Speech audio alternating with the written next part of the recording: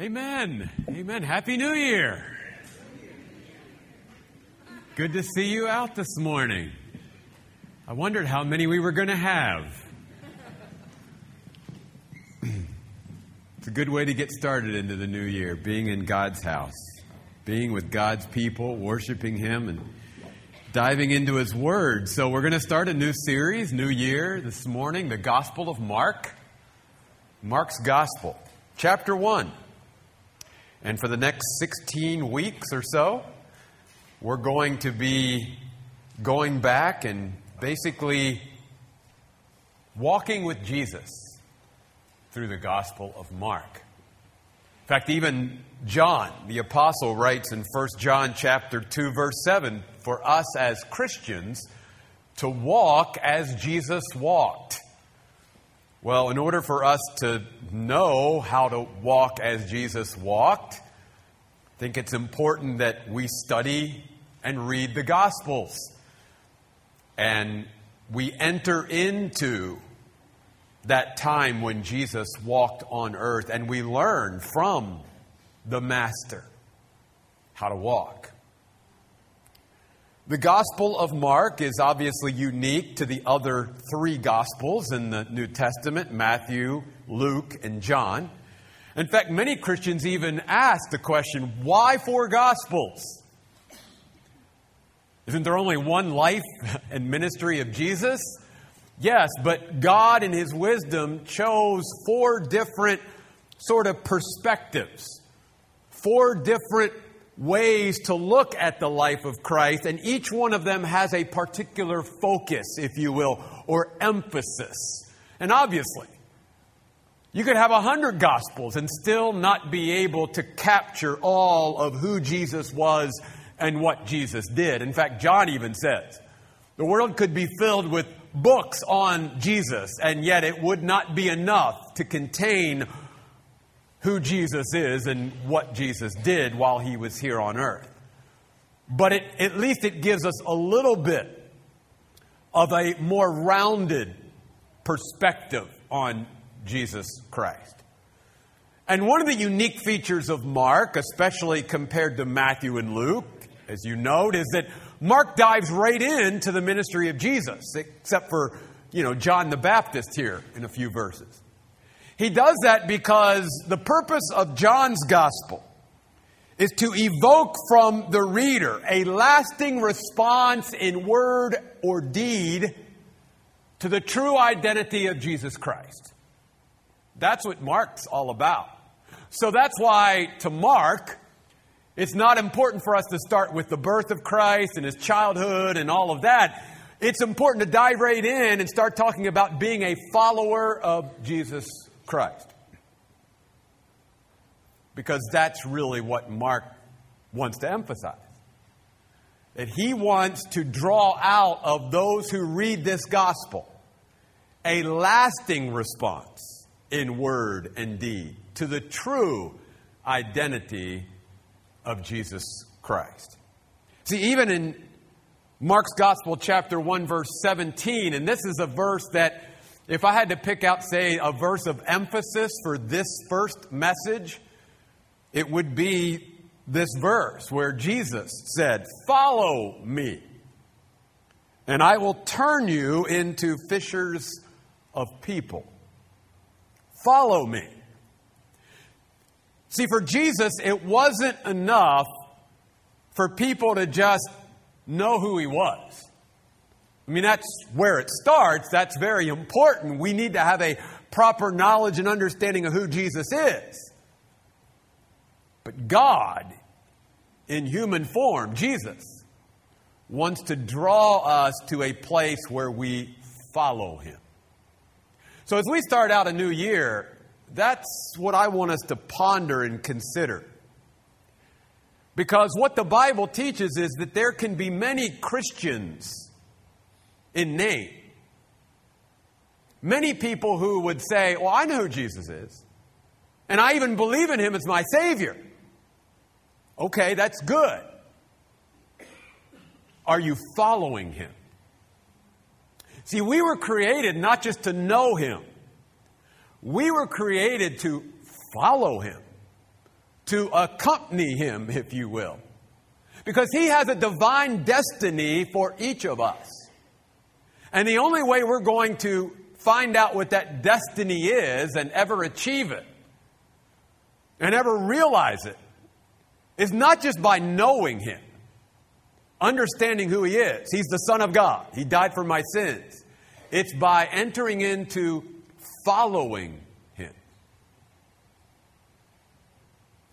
And that fellowship, if you will, has to extend throughout our life. One of the problems with many who, and we're going to see this throughout our study of Mark's gospel, one of the problems is that many people who started to get interested in Jesus and followed him only followed him for a while. In fact, John's gospel, chapter 6, verse 66, says that many of his disciples at this point quit following him and accompanied him no more. Many of those who at one time were following didn't keep following. So that's why John's purpose is, I want the readers of my gospel to enter into a lasting response in word and in deed to the true identity of Jesus Christ. I want my readers not just to know who Jesus is, not to have a proper understanding of Jesus. That's good, but to enter into following him, because there are many Christians who don't follow, you see. And then there are some who follow. But then the question is, why do we follow? Do we, like many in Jesus' day, follow him simply because of what he can do for us? Or are we following him simply because of who he is? Nothing more, nothing less. And that's why Mark paints the picture he does in chapter 1 of the events surrounding the beginning of Jesus' ministry. Now, this is not going to be a verse-by-verse study like you have been used to with me. Because we're going to take pretty much a chapter a week. It's just going to be hitting what I call the highlight of the chapter. So this morning, I do want us to focus for a few moments on Mark declaring the true identity of Jesus, both himself and others as he records it. You'll notice in the very first verse, Mark, as he's writing, says, this is the beginning of the gospel of Jesus Christ. And then notice these next four words, the Son of God. Mark says, hey, Jesus, he is the Son of God. That's my testimony, Mark says. That's why I'm writing this. I believe Jesus is the Son of God. Then you go down to the passage about John the Baptist, the forerunner, the one who's preparing the way of the Lord. And he says in verse 7, as Mark records, one more powerful than I am is coming after me. I'm not even worthy to bend down and untie the strap of his sandals. That's John the Baptist's testimony about who Jesus is. Then you have the baptism of Jesus.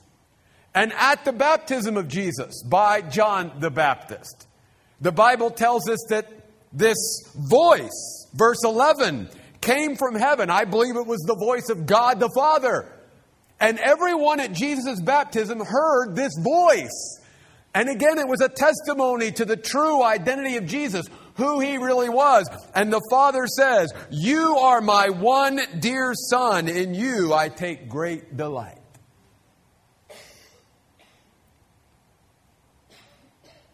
Then you go over to verse 24. And as Jesus begins to launch his ministry, he immediately gets pushback from the demonic world, because he sort of enters into their world in the sense that he's dealing with and being confronted with people who are being oppressed or possessed by unclean or demonic spirits. And you'll notice that Mark records as he heard it, that they said to Jesus, "Leave us alone, Jesus the Nazarene. Have you come here to destroy us?" And then notice what the demon says. "I know who you are, the Holy One of God." We'll come back to that in just a moment. And then the people who see him healing and casting out demons and all of this say in verse 27, he even commands the unclean spirits and they obey him. All throughout the first chapter, Mark is saying everywhere that Jesus went, the true identity of Jesus was being proclaimed or declared or witnessed to by others. In fact, even the leper that comes to Jesus for healing in verse 40, when he comes to him, he's declaring who Jesus is when he says to Jesus, "If you are willing, you can make me clean." In other words, the question here from the leper's mind wasn't that Jesus couldn't do this miracle, didn't have the power because he believed in who he was. The only question is this part of God's will for you to heal me of this leprosy? That was the only question. So even the leper understood the true identity of Jesus. But again, that's good. And I hope everyone here today, you have come to a place where you believe and you embrace the witness of God through His Word.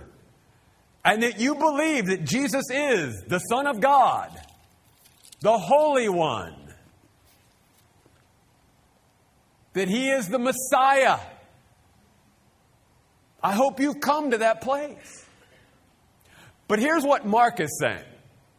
If we truly believe and embrace that view of who Jesus is, then are you following? And if you're not following Jesus and letting Him basically take the lead, why? Then Mark, I think, would come back and question, do we really believe that He is the Son of God, the Holy One, the Messiah? Because to Mark, it's like, how can we say we truly believe that Jesus is who He is, in the true identity of Jesus, and not be willing to go His way rather than our way? Which, if you go back to the beginning of the Gospel of Mark, the whole reason why John the Baptist was sent, the Bible says, was to prepare the way for the Lord. It was to remind people, now, if you're going to follow this one who's coming after me, you got to go His way, because He's got His way. It's about letting go of our way and going His way. It's not about us taking the lead in our own life anymore, but about Him taking the lead, if He truly is who we say He is. It's about learning to follow. And it's learning to follow Him again, not for what He can do for us, because if we follow Jesus, as we're going to see through our study of the Gospel of Mark, especially here in chapter 1, if we follow Jesus simply because of what He can do for us, when He doesn't do for us what we would like or what we think He should do, then we stop following. See, that's the problem with people who follow Jesus for what He can do for them. See. But if we follow Jesus simply because of who He is, He's the Son of God, I'm going to follow. Nothing more, nothing less. Then it doesn't matter what circumstances He allows in our lives and the trial. God, I'm going to follow you whatever your will is for my life. Because I know who you are. And I trust you. And I believe in you. And I place my full confidence in you. And the reason why so many followers, even when they walked with Jesus, stopped following Him was because they didn't follow Jesus for simply who He was. They followed Him because of what He was doing for them or what they wanted Him to do. Whether it was to provide a healing or whatever that was. And that's the way many people are today. And that's why even churches like the Oasis are so important, because we all get educated and learn in the fact that it's not biblically accurate to portray God and being a follower of God is that He's just up there wanting and going to grant every one of my wishes in life. And the goal of God is to make me happy, not holy. And that God just is up there, and if I just have enough faith, He's going to give me whatever I want. Because when we teach people those kind of erroneous biblical teachings, and then suffering or trial comes into someone's life, or things start going the way we didn't think they would, we start to question God, because we're following Him as long as everything maps out in my life the way I want it to go. And when things don't start going my way, I stop following. And that's where Mark is going to hit us hard in this 16-week study. He's going to basically ask all of us, do you believe in the true identity of Jesus Christ? And if so, are you following Jesus? Are you a faithful follower, following right behind in His footsteps? And that wherever He's leading you in your life, you're just going. You're being obedient and you're not following Him for what He's doing for you or for me. We are simply following Him because of who He is. In fact, you'll notice, very interestingly, it's one of the reasons why, if you go down to the passage in verse 24 where the demon basically says, I know who you are, you're the Holy One of Israel. Notice that Jesus rebuked him and said, silence. Now wait a minute. Did not the demon get it right? Yeah. He knew exactly who Jesus was. But then if you go over to verse 34 of Mark chapter 1. Notice it says He healed many who were sick with various diseases, drove out many demons, but He would not permit the demons to speak because they knew Him. Even though what they were saying was accurate. Why? Why wouldn't Jesus want even the demons to proclaim who He is and give a witness? Because Jesus isn't looking for a witness or testimony from people or demons or any of His creation that aren't willing to follow Him. See, they knew who Jesus was. Just like many Christians today have a head knowledge or even a knowledge within them of who Jesus is. And they believe that Jesus is the Son of God, the Holy One, died for my sins, all that. But unwilling to follow. And see, to Jesus, that doesn't make sense. That portrays to others sort of an inaccurate picture, because how can one say in one's mind and heart, this is who I believe Jesus is, but I'm not willing to follow Him? And that's where the demons were. The demons always had a correct knowledge of who Jesus was. They were obviously in heaven with Him before He fell. They always knew who Jesus was. In fact, James even says, the demons believe and tremble. It's not that they don't have a proper understanding or knowledge or wisdom of who Jesus is. That's not the problem. The problem is they're not willing to follow. They're not willing to comply. They're not willing to place themselves under the authority and leadership of Jesus Christ in their life. That's the problem. And when it comes right down to it, Mark says that's our problem a lot of times. It's not that we don't know who God is and we don't know what His Word says. We just simply don't want to follow. And that's why, again, when Jesus looked at those first disciples that He called, He didn't say, believe in me. He said, follow me. And that invitation was not in a vacuum. Many people, when they read this, go, these men just got up and started to follow? they had a lot of interaction with Jesus before this point, you see, that we're not told about here. Because again, Mark, like other writers, they cut to the chase and cut through a lot of the periphery, if you will, and they get right to the point, which I sort of like. But sometimes you and I have to study the Word of God in whole and context and all of this and put some things together for ourselves. And what we learn is that many of these people had already been disciples of John the Baptist. They had already been baptized by John the Baptist. They had already been followers of John the Baptist, and they were hearing about the one that was to come after John the Baptist. And then even after that, many of these had interaction with Jesus. They spent time with him. Again, not maybe in this close of a way, but they knew who he was and they talked with him and all that. So when Jesus came to that point where the timing is right and says, now follow me and I'll make you fishers of people, it wasn't like that was the first time they had ever had an encounter with Jesus. That was just the next logical step as far as God was concerned. And that's where God goes with all of us. If we have gotten ourselves to a place where we believe in the true identity of Jesus Christ, then the next thing God is going to draw us into is, now I want you to follow me for the rest of your life. I want to be your shepherd, not just your savior. I want you to let me take the lead in your life. And I want you to just be an obedient follower and let me just lead wherever, because I've got a divine destiny for you. And the only way you're going to experience it and find out what that is by following. Not by just believing, but by following. You see. Now there was a lot of interest in Jesus early on.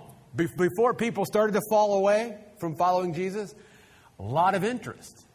And that's where Mark is saying, a lot of people were interested in Jesus at this point because he was healing people and all this. But again, they were sort of interested in him because of what he could do for them. In fact, you get this in chapter 1. Look at verse 28. The Bible says news about him spread quickly throughout all the region around Galilee. Well, I guess. This guy was casting out demons. And people were even hearing the testimony of demons saying, I know you're the Holy One of it. I mean, I'm sure that made an impression. And he was healing people. In fact, he's getting ready to even heal someone in verse 29. It is Simon's mother-in-law who's sick. And then if you go down to verse 33, you'll notice that the popularity of Jesus is so great that the Bible says the whole town gathered by the door to see Jesus and to experience what was going on here with this guy. Because everywhere he went, man, things were happening.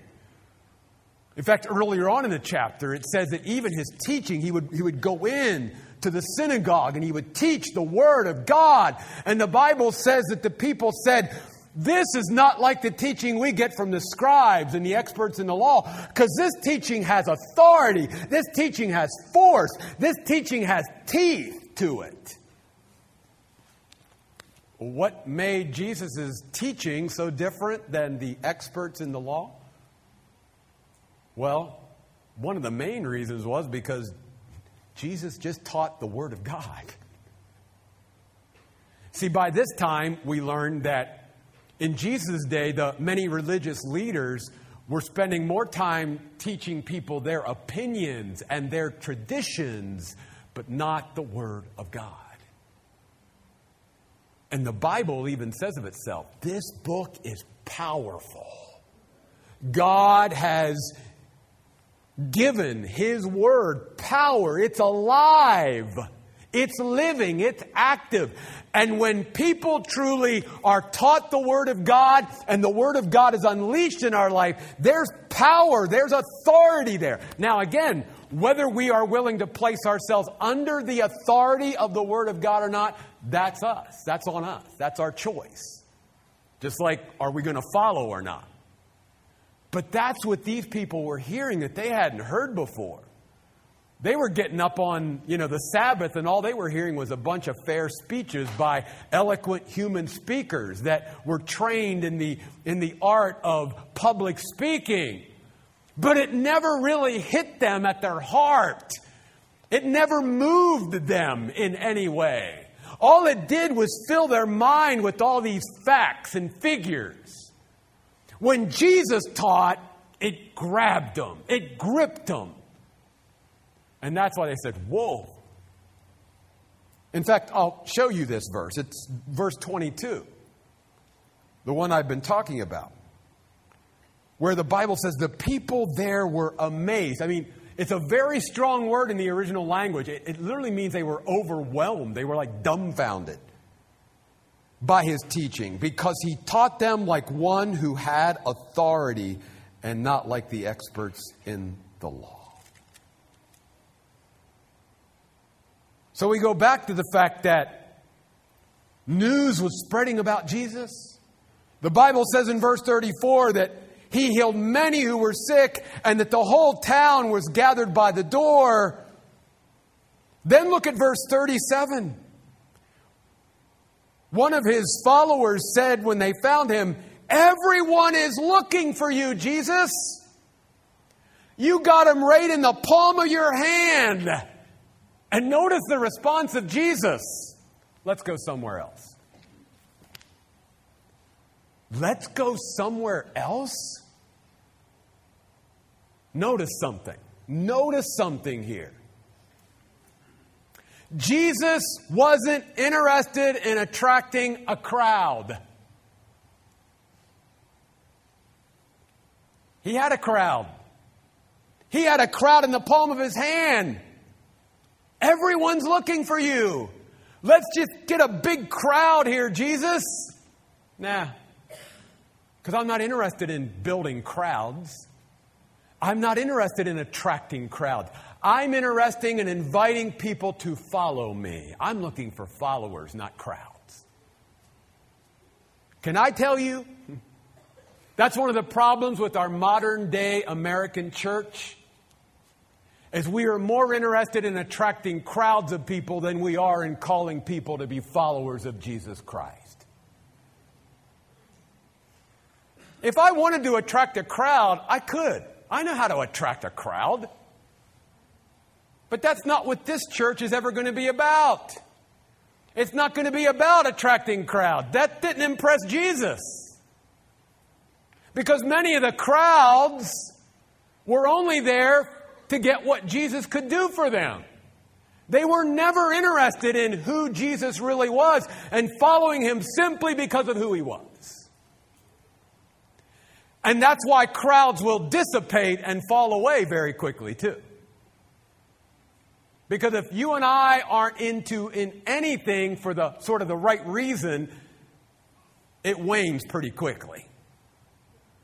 That's why, like at this time of year, when people make all these New Year's resolutions and stuff, that's why most of the time it's not sustained, because it's not something that really, we sort of get emotional about things and I'm going to try and all this, but to say we really buy into something, because that's the only way it can be sustained.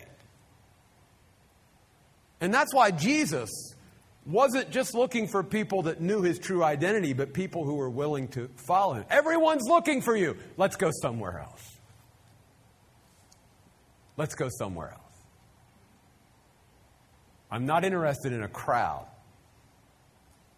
In fact, that's why even in this great passage at the end of the chapter, beginning in verse 40, where this leper, and you got to understand a little bit, and I know probably all of you do, but let's just all be reminded today. Leprosy in Jesus' day obviously was one of those things where it was rampant. A lot of people dealt with leprosy. Maybe not to the extent of cancer today, but almost every family was touched in some way by leprosy. Like almost every family, if not all families, are touched in some way by cancer today. You know of somebody who has leprosy back then. It was that bad. And we know that it carried with it not just a physical sort of stigma, but an emotional and social stigma. If you had leprosy, you were separated from everybody else. Nobody wanted to come near you because they didn't know at that point, can I catch this? Yeah, probably. Can it be passed to me? So we're staying away. So that even makes what Jesus does here just all the more awesome. Not just because he's the Son of God, but because he's a compassionate God. Because notice how Jesus responds when the man who has leprosy comes up to him and says, if you're willing, you can make me clean. The Bible says in verse 41, Jesus was moved with compassion. Don't miss that. That's part of Jesus' true identity. He's a compassionate God. He can be touched. He does have feeling. So often, even as Christians, we think that somehow God is impervious. God has no feeling because he's God. Listen, if we were created in the image of God and we have feeling and emotion, then that means God has feeling and emotion too. And the Bible says Jesus was moved with compassion and he stretched out, notice, his hand and touched this man. It was probably the first time this man had been physically touched in maybe years. He had never experienced physical touch for so long. And yet Jesus, the Son of God, the Holy One, was willing to touch him. Some of you, I think physical touch is important to all of us, but obviously some human beings, physical touch is even more important to them than others. Can you imagine what that touch even did to that man who had never experienced touch from another human being for so long, and now the Son of God is laying his hand on this man? And Jesus says, I'm willing, be clean. And the Bible says the leprosy left him at once and he was clean. But immediately Jesus sent the man away with a very strong warning. He said, see to it that you do not say anything to anyone about what I just did, but simply go show yourself to a priest and bring the offering that Moses commanded for your cleansing as a testimony to them. You be a testimony to these religious leaders about your healing, but don't go spreading the news. And again, we're going, wait a minute. Jesus would have been a terrible PR person. Jesus, do you realize what could have happened if you would have just let this man go out there and start? But again, Jesus wasn't interested in the crowd. He wasn't interested in drawing people to him simply because of what he could do for him. And he certainly wasn't interested in any kind of political office, which is what Jesus always was rejecting when he pushed back on people spreading, because he understood that most people, they would have wanted him to run for political office because they wanted him to overthrow the Roman oppression and bring back glory to Israel. And that's not why Jesus came at that time. He wasn't about all of that, about wielding political power and putting himself in a place of power and prominence and dealing with everything. That's not why he came. He came to invite people as he is today to follow him. Now there's coming a day, as we learn in the Bible, where Jesus is going to come back and he's going to literally set up an earthly, literal, physical kingdom. And he will rule and reign one day. And he will set things right. And he will vindicate. And he will do all that. But that wasn't the purpose of his ministry now. His purpose in his ministry now is to call people to repentance and belief in who he is, to remind them that the kingdom of heaven is near in him and that he wants to rule and reign over our hearts, and he calls us to follow him. Now again, notice, this man, this leper, knew who Jesus was. That's why he says, if you're willing, I know you can make me clean. And Jesus clearly gave him the word.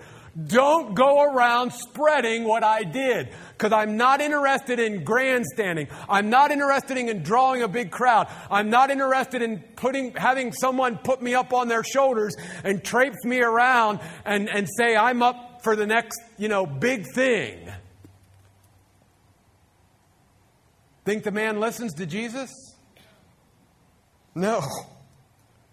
The Bible says in verse 45, as the man went out, he began to announce it publicly and spread the story widely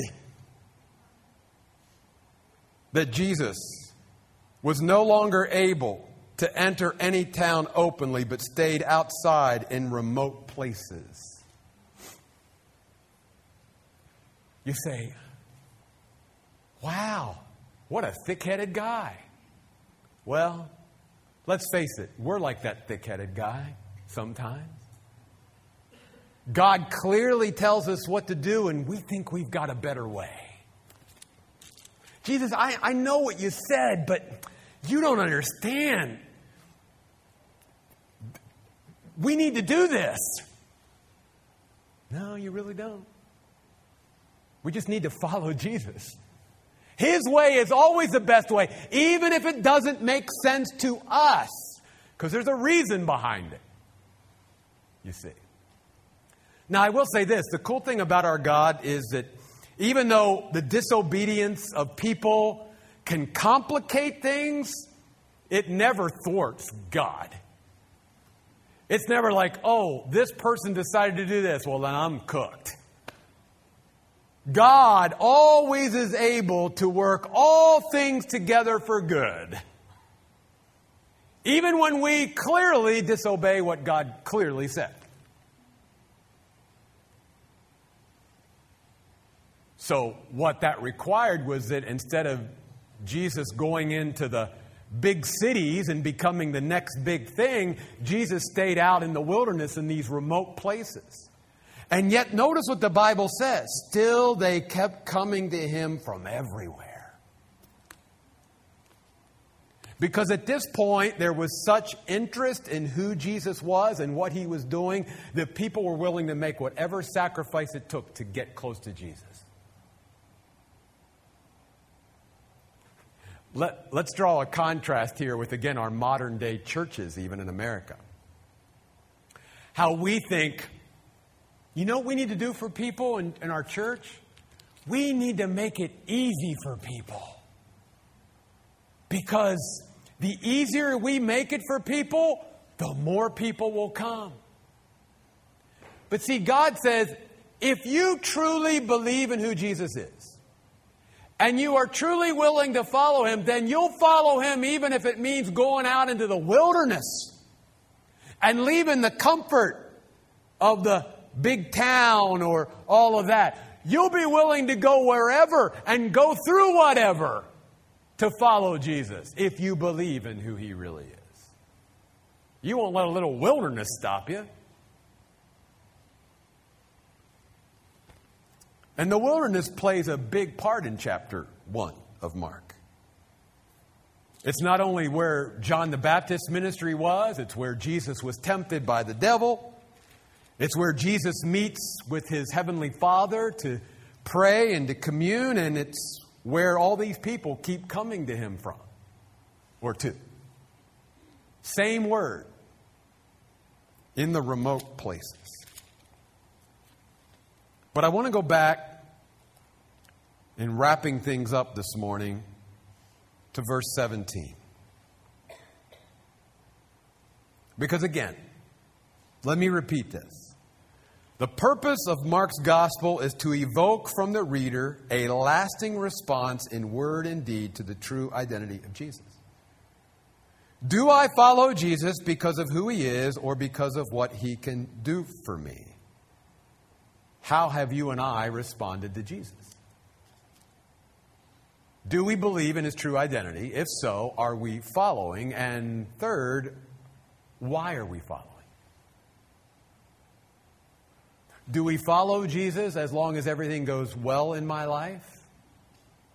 As long as God does everything I want him to do for me? Or do I follow Jesus even when things are really, really bad. Because think of the example here in Mark's Gospel, chapter 1. Think about John the Baptist, who said, Jesus, he was an exemplary example. He said, I will follow you no matter what. Because I'm following you, Jesus, because of who you are. Nothing more, nothing less. And guess what that meant for John? It meant imprisonment. It meant martyrdom. It meant getting his head chopped off.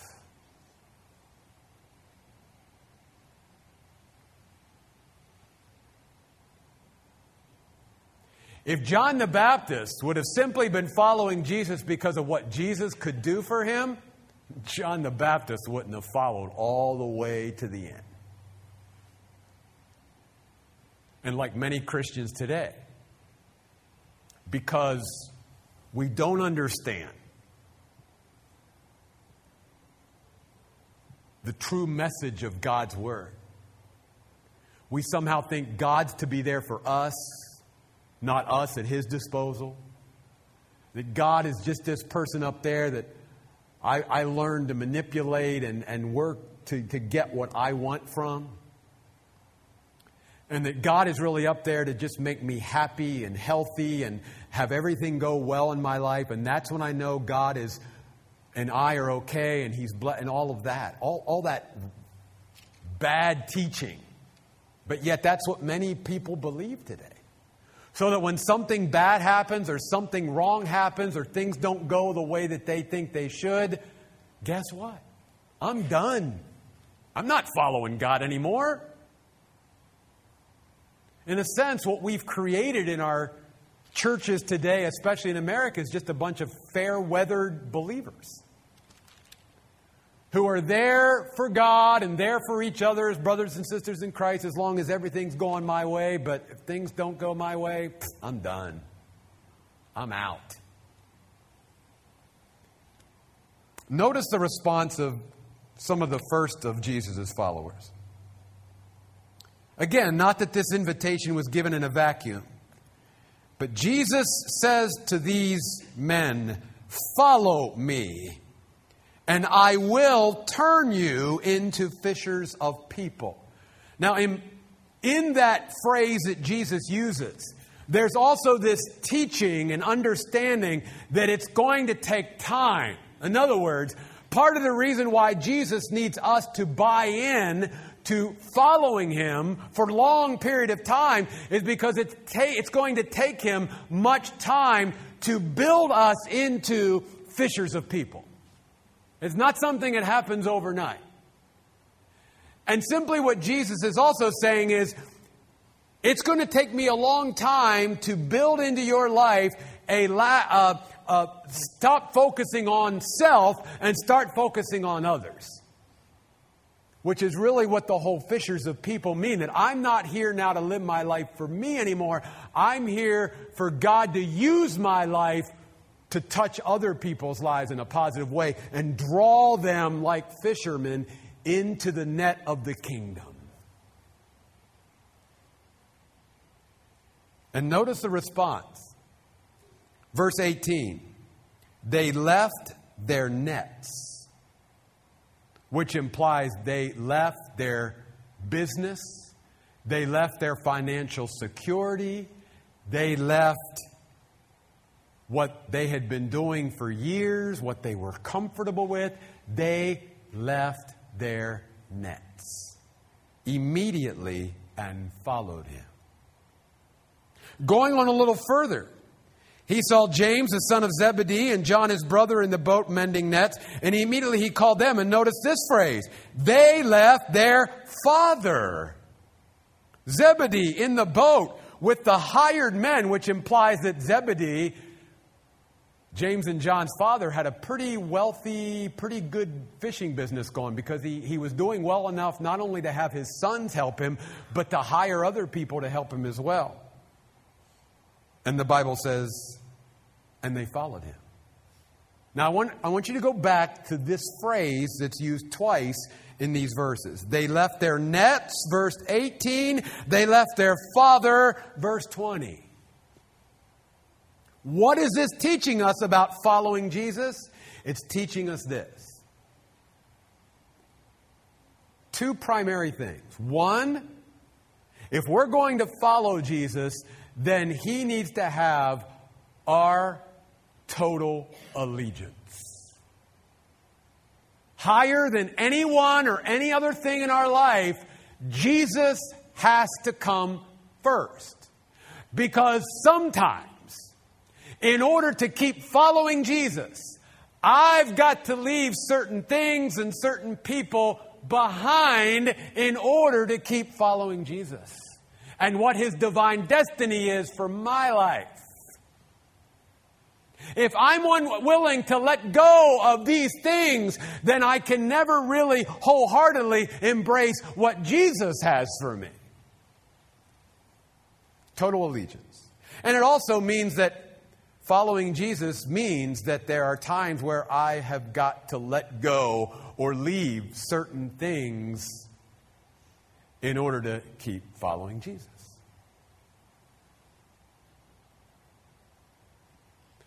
I can't drag this along and keep going the way Jesus wants me to go. I've got to be willing to let it go.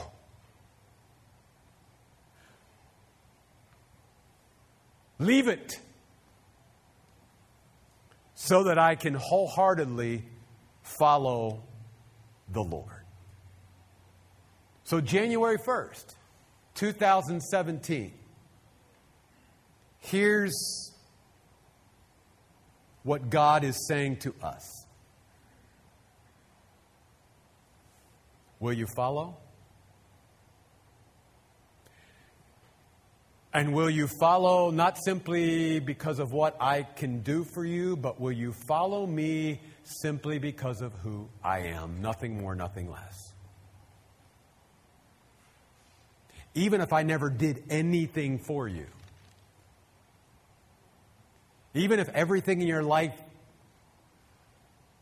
didn't turn out the way you wanted it to, would you still follow me?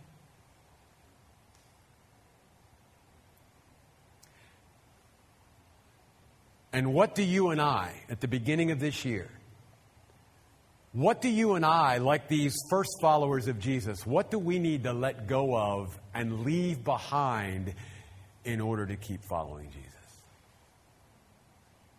Because so many of us want to hold on to something that by holding on to it prevents us from following Jesus. So what is God saying to you and I today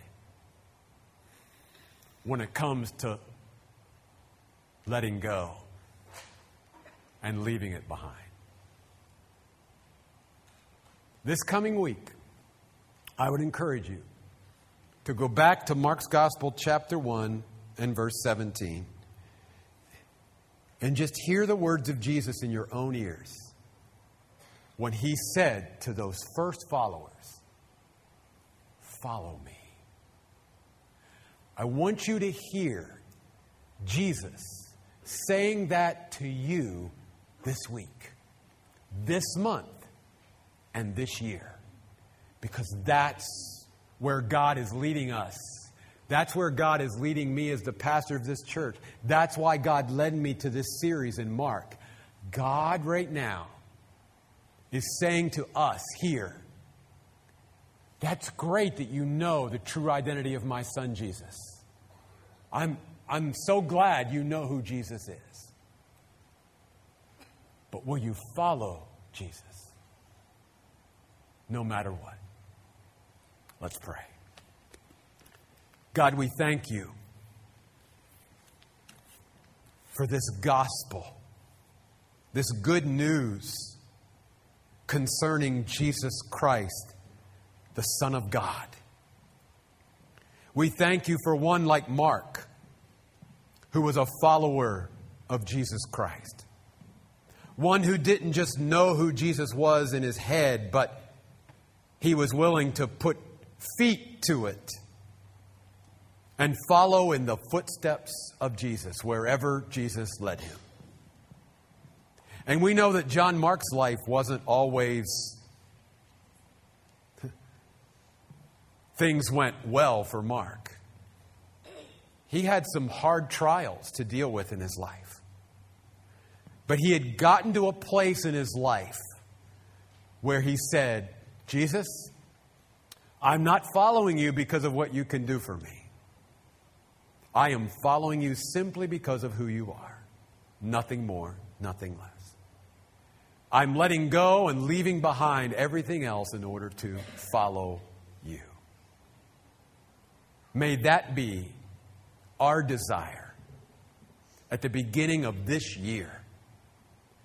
And may our study of the Gospel of Mark not just evoke or draw us into a short-term, emotional, temporary response to Jesus, but may it be a long-lasting, lifetime commitment in word and in deed to the true identity of Jesus Christ.